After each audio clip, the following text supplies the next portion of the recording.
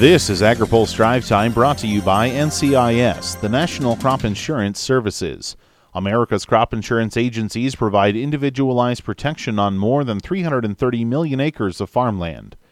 Good Friday afternoon. I'm Spencer Chase. The Trump administration is exploring providing farmers and ranchers with an additional round of assistance if the trade dispute with China continues. That's according to President Donald Trump, Vice President Mike Pence, and Ag Secretary Sonny Perdue, who have all spoken or tweeted about the possibility in the last 24 hours. It began with Pence speaking in Minnesota yesterday about the administration's trade agenda. There, he said the White House is having conversations about providing additional support for American producers. President Donald Trump carried on the conversation this morning, saying on Twitter the administration is looking at buying ag products. He threw out $15 billion as a potential amount of assistance. The market facilitation program that provided assistance last year was a $12 billion program. After that, President Trump got on the phone and spoke with Ag Secretary Sonny Perdue, who is currently in Japan. But the nation's top ag official confirmed via Twitter that he was instructed to begin working on a program quickly. The news had farm policy observers scratching their heads trying to piece together just what might be in the works. Trump's tweets alluded to the purchase of farm products, but MFP gave producers financial assistance based on 2018 production and then allowed them to sell those goods on the market. Perdue has been consistent since MFP was announced last year that it was a one-time program. On Capitol Hill, House Ag Committee Chair Collin Peterson says producers are growing wary of the administration's trade approach. They're getting skeptical. I mean, they've been buying into this, that Trump knows what he's doing, and he's a businessman. And now they're starting to question. I'm getting people calling me up and saying, what's going on here?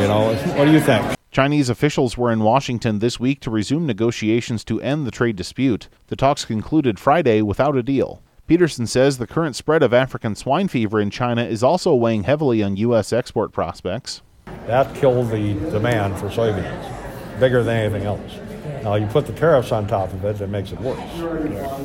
But anybody of these farmers that think that even if they sign an agreement tonight with China, and we did U.S.-Mexico tomorrow, it makes very little difference. A trio of U.S. ag groups sent a joint press release on Friday morning to outline their frustration with the Trump administration's tariff increase that went into effect overnight on $200 billion worth of Chinese imports now hit with a 25% tariff. American Soybean Association President Davey Stevens says ASA is worried about the long-term impact of the current trade climate. We need to fix and make sure that this market is viable for not only 2019, but for 2020 and 2021, because it's affecting our market going forward, with China being being our number one consumer of U.S. soy. He says this could take a while to correct. And if that can get resolved in the short term, that's something that will take a little time and reestablish itself, hopefully. I don't know if it'll be 100%, but it will at least be working towards that way. But if something's not resolved, that could have an impacting effect on what it looks like for the next several generations to come. The attention now shifts to what exactly USDA might announce in a potential program.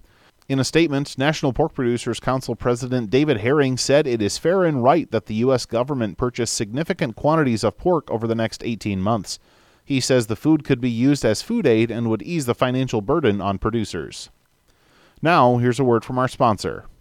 Today's Drive Time is brought to you by America's crop insurance industry, which is thankful for the continued support of farmers, commodity organizations, rural businesses, lenders, and lawmakers who are fighting to maintain a strong farm safety net. Providing individualized protection on more than 330 million acres of farmland, crop insurance remains the smartest, most efficient way to secure America's food, fiber, and fuel supply.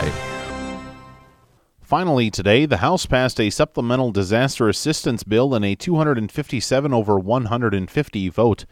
34 Republicans joined a unanimous Democratic Party in supporting the measure, but the issue over disaster funding remains as Senate leaders and the White House work to come to an agreement over assistance for Puerto Rico as part of a bill to help hurricane victims in the Southeast, flood victims in the Midwest, and fire victims in the West. Senate Majority Leader Mitch McConnell says he wants to see something passed by Memorial Day.